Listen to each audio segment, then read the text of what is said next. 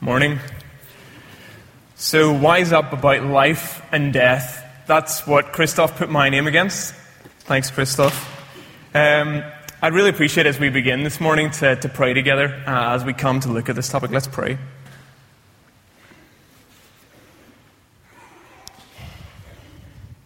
Lord God, we pray that you'd continue to show your great and your steadfast love to us this morning. Help us to walk before you in faithfulness, in righteousness, and in uprightness of heart toward you. Give us an understanding mind as we think about life and death. Help us uncover how we should live for you, how we should love and see you more.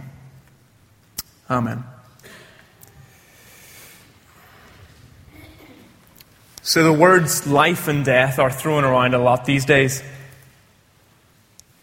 as if your life depended on it, holding on for dear life, signing your own death warrant, living the life of Riley, whoever Riley was or is, and you live by the sword, you die by the sword. What matters above all else to folks is sometimes termed as a matter of life and death.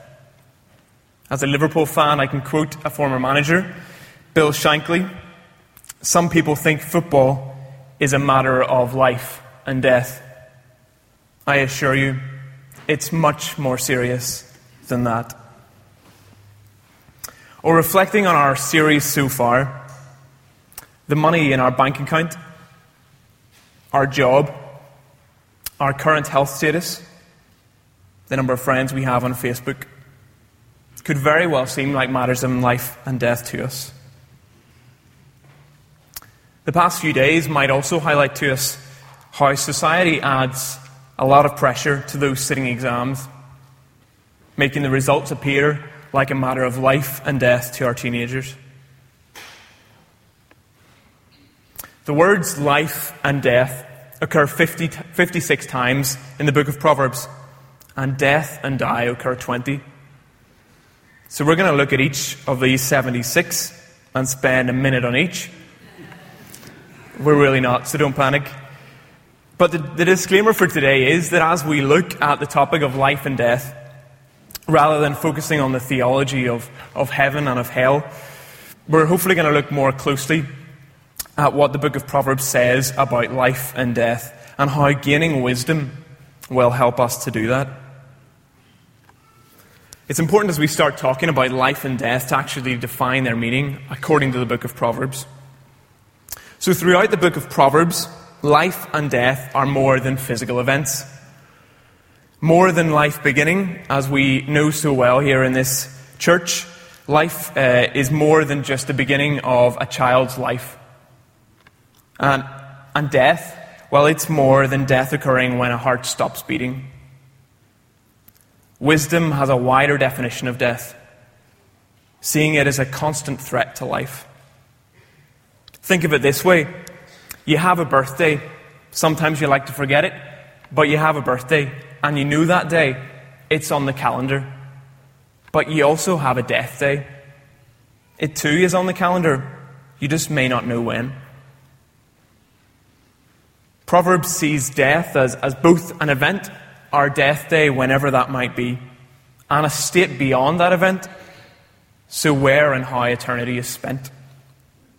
But also, Proverbs highlights that we are dead already because of our sin. Simply put, life is more than having a pulse, and death is more than not having a pulse. Let's spend the next few moments looking at what Proverbs says about death and how we can be trapped on a path that leads to death. Proverbs 11, verse 6. The godliness of good people rescues them. The ambition of treacherous people traps them. Proverbs 5, verses 21 to 23. For the Lord sees clearly what a man does, examining every path he takes. An evil man is held captive by his own sins. They are ropes that catch him and hold him. He will die for lack of self-control. He will be lost because of his great foolishness. Proverbs often compares the lifestyles of the wicked and the lifestyles of the righteous. The danger is that we could be reading Proverbs today and consider the verses about wickedness and consider them to only be about those around us. And then we look at the verses about righteousness and we think of those are verses about us. Death is currently casting a shadow on life. Death is encroaching on life right now in the forms of sickness, aging, suffering, fear, guilt, anxiety, confusion, boredom, and above all, sin. There are two main views I want to look at when chatting about sin and chatting about what freedom is. The first and the most likely view that will overlap with society is that we're not so dead, that we're not so blind, so bounded to corruption, so bounded to sin, that we can't decide on our own to be good or to walk in the light.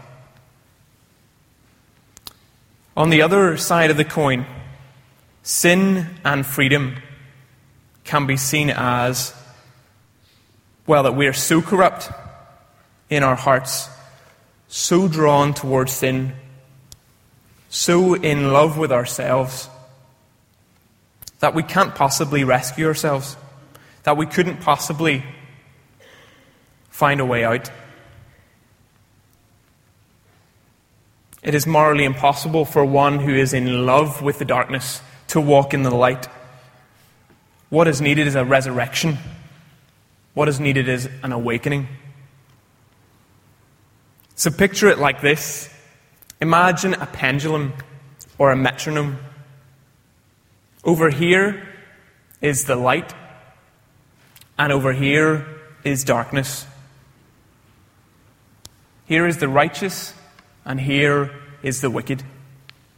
Here is the saint, and here is the sinner. Here is life, and here is death.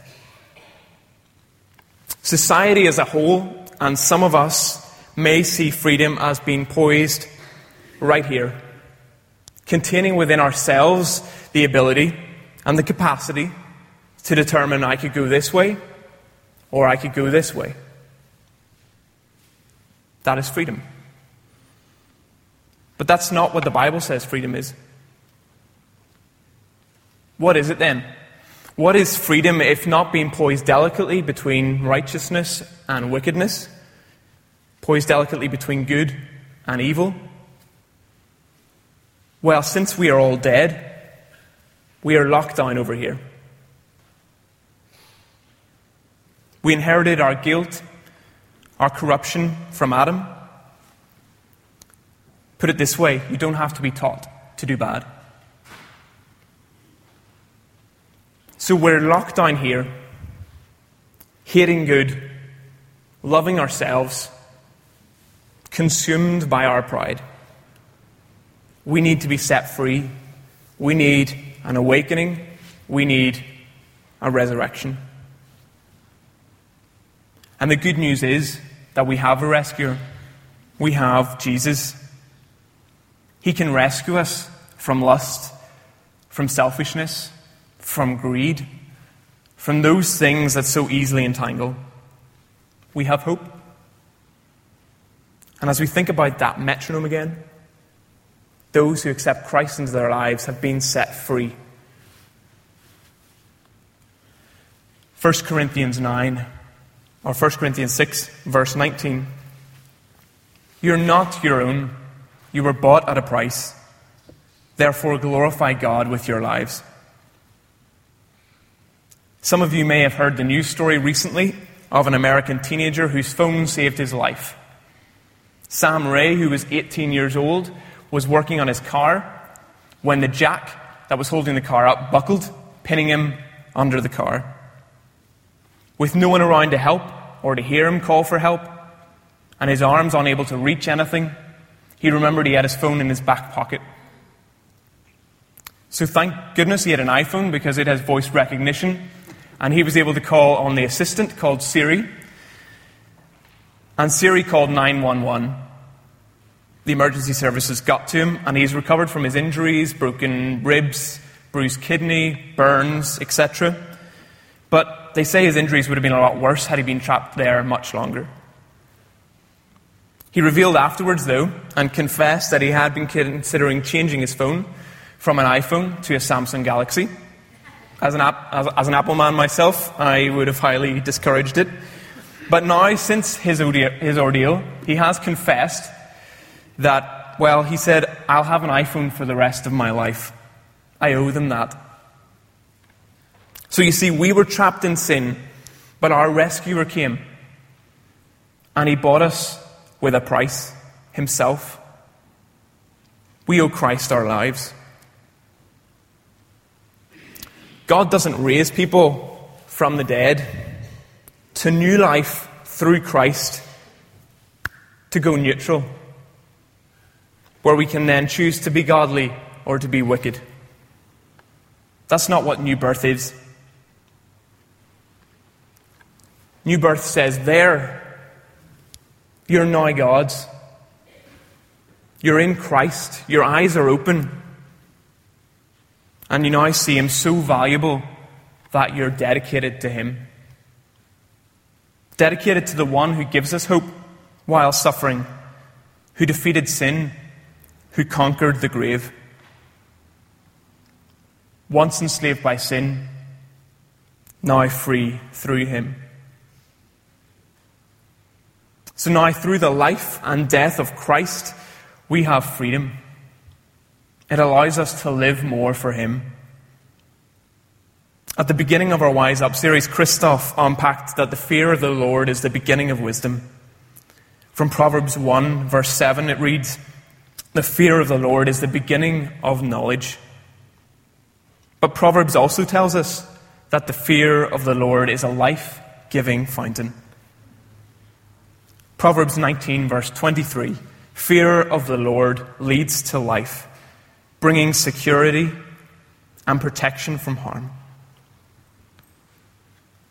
Proverbs 14, verse 27, fear of the Lord is a life-giving fountain. It offers escape from the snares of death. And Proverbs 12, verse 28, the way of the godly leads to life. That path does not lead to death. The words path and way and their plurals appear in Proverbs nearly 100 times. Proverbs, you see, sees wisdom as a path to walk, where that path of wisdom gives us more life. We can live more in the assurance that wisdom does three things. Wisdom protects our path. Wisdom directs our path. And wisdom perfects our path. Emphasized most notably if you get a chance later to look through Proverbs 2, Proverbs 3, and Proverbs 4. Touching on those verses that link to it. Protecting our path. Proverbs 2, verses 7 to 8 reads, He guards the paths of the just and protects those who are faithful to Him. Wisdom, God, also directs our path. Trust in the Lord with all your heart. Do not depend on your own understanding. Seek His will in all that you do, and He will show you which path to take. And perfecting our path, something we may not catch here in Northern Ireland, but Proverbs 4, verse 18, the way of the righteous is like the first gleam of dawn, which shines ever brighter until the full light of day. The final verse that Christoph read from Proverbs 11, verse 30. You may have noticed in the Bible that you had, I'm not sure, but on most Bibles there's an extra note at the bottom. The seeds of good deeds become a tree of life. A wise person wins friends. Or the additional note that you'll see, those who win souls are wise. The wise share Christ with others and are radiant for him. The next verse may be familiar if we remember Richie teaching us it in song. But 2 Corinthians 5:17 and the following verses read as follows. This means that anyone who belongs to Christ has become a new person. The old life is gone, and new life has begun. And all of this is a gift from God, who brought us back to himself through Christ. And God has given us this task of reconciling people to him. For God was in Christ, reconciling the world to himself, no longer counting people's sins against them. And he gave us this wonderful message of reconciliation. So we are Christ's ambassadors. God is making his appeal through us. We speak for Christ when we plead, come back to God. For God made Christ, who never sinned, to be the offering for our sin, so that we could be made right with God through Christ. Live more knowing this as Christ's ambassadors, reflecting him and bringing others to our wonderful Father. When Paul was in chains, and when he looked his own death in the face, if you want to turn to it, Philippians 1, verse 20.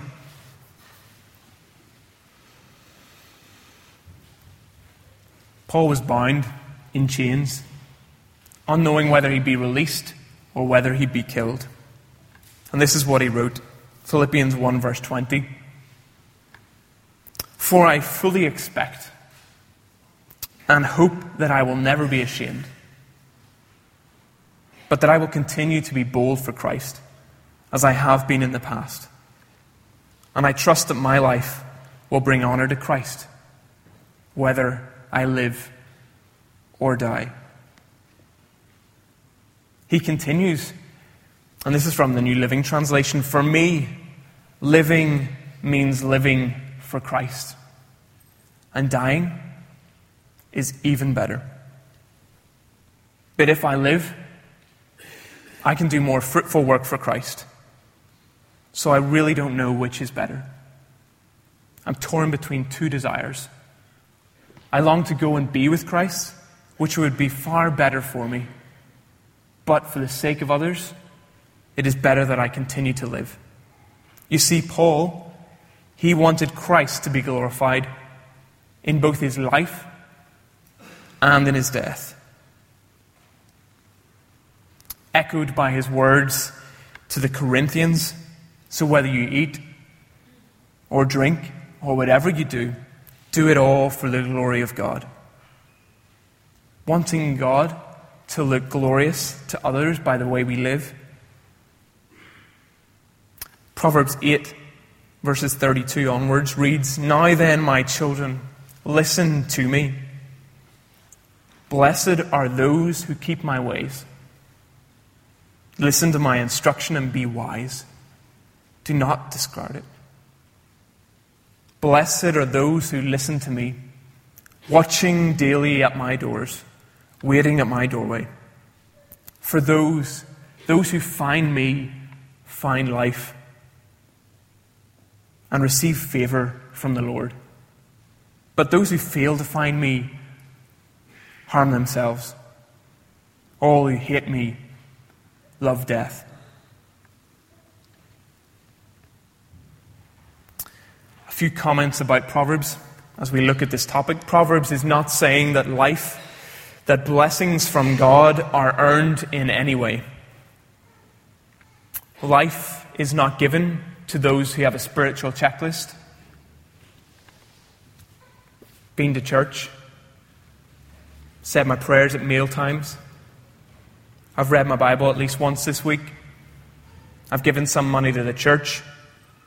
If we think that, then we're missing the picture altogether. The Bible is very clear. Romans 6 reads that we're not under law, but we're under grace.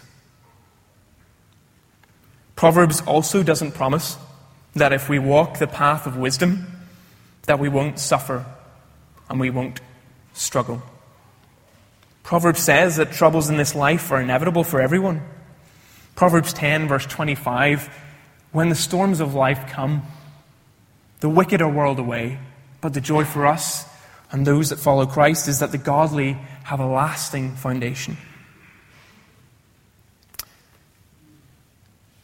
And Proverbs may say, Proverbs 13, verse 21, that troubles chase sinners while blessings reward the righteous. But these blessings are not necessarily promised for now. The joy is that the rewards for the righteous that Proverbs talks about, they are coming. They will come. They will come when He comes again. When the Father opens His arms and welcomes us to live forevermore with Him. Similarly, in Proverbs 11, which we were reading, Proverbs 11 verses 18 and 19 read, wicked people get rich for the moment, but the reward of the righteous will last. Godly people find life. Evil people find death. John 17 verse 3. This is Jesus' prayer before being arrested. He said that this is the way to have eternal life. To know you, the only true God, and Jesus Christ, the one you sent to earth. And then 1 John 5. He has given us eternal life. And this life is in His Son. Whoever has the Son has life. Whoever does not have God's Son does not have life. This is an illustration I saw a few years ago, and I hope it'll help as we conclude. So, imagine this rope. Imagine this rope is never ending. Now, I'm not trying to insult your intelligence. We all know it runs out over there. But imagine that this is a never-ending piece of rope. Now imagine that this long rope is a timeline. And imagine this timeline is your life. And you see this red part? This is our life on earth. You have a few short years here on earth. And then you have all of eternity somewhere else. And what's worrying is that all we can think about, all we care about sometimes is this red part. We can be consumed by it. You know, we get through life and you say, I can't wait to be here. I'm going to work, save lots, so that when I get to this little part, I can eat well, I can travel, and I'll enjoy this last part of this red. We teach that career, that house, that the number of friends we have on Facebook maybe, that so many other things that distract us, comforts in life, that they're the most important things. Really? Is that what we are meant to achieve in this red part? We get so caught up in the here and now. We need to step back and get perspective. Jesus is the only one who offers hope in life and in death. We need to live in the light of that. Proverbs 11, verse 23. The godly can look forward to a reward, while the wicked can only expect judgment. Why then would we spend this red part making ourselves as comfortable as possible, enjoying ourselves as much as we can? Obtaining wisdom isn't a once-a-week hobby. It's a daily discipline of life. In an age of microwave ovens, of fast food, of shortcuts, many of us are out of the habit, myself included, of daily investing time and energy, digging deep into Scripture and learning wisdom from God. Those who obey the wisdom taught in God's Word will become more skillful in handling the affairs of life. People around us, ourselves included, can be so willing to work diligently in our jobs because we know at the end of the day that we get a paycheck. But applying ourselves diligently to God's Word in order to gain riches more valuable than silver and gold, riches that will last forever, that might be a different matter. Have we got the picture? Have we got perspective? Paul told us that he wanted to invest so heavily in this red part. He wanted to die less and live more for Christ, that he wouldn't get distracted by the things of this life, that he would run the race set out before him, so that when he crossed the finish line, he would live forevermore, meeting God with arms wide open, welcoming him, a servant good and faithful, into an eternity with him. Proverbs 3, verse 21 to 26. Do not let wisdom and understanding out of your sight. Preserve sound judgment and discretion. They will be life for you, an ornament to grace your neck. Then you will go on your way in safety, and your foot will not stumble. When you lie down, you will not be afraid. When you lie down, your sleep will be sweet. Have no fear of sudden disaster or of ruin that overtakes the wicked. For the Lord, He'll be at your side and will keep your foot from being snared.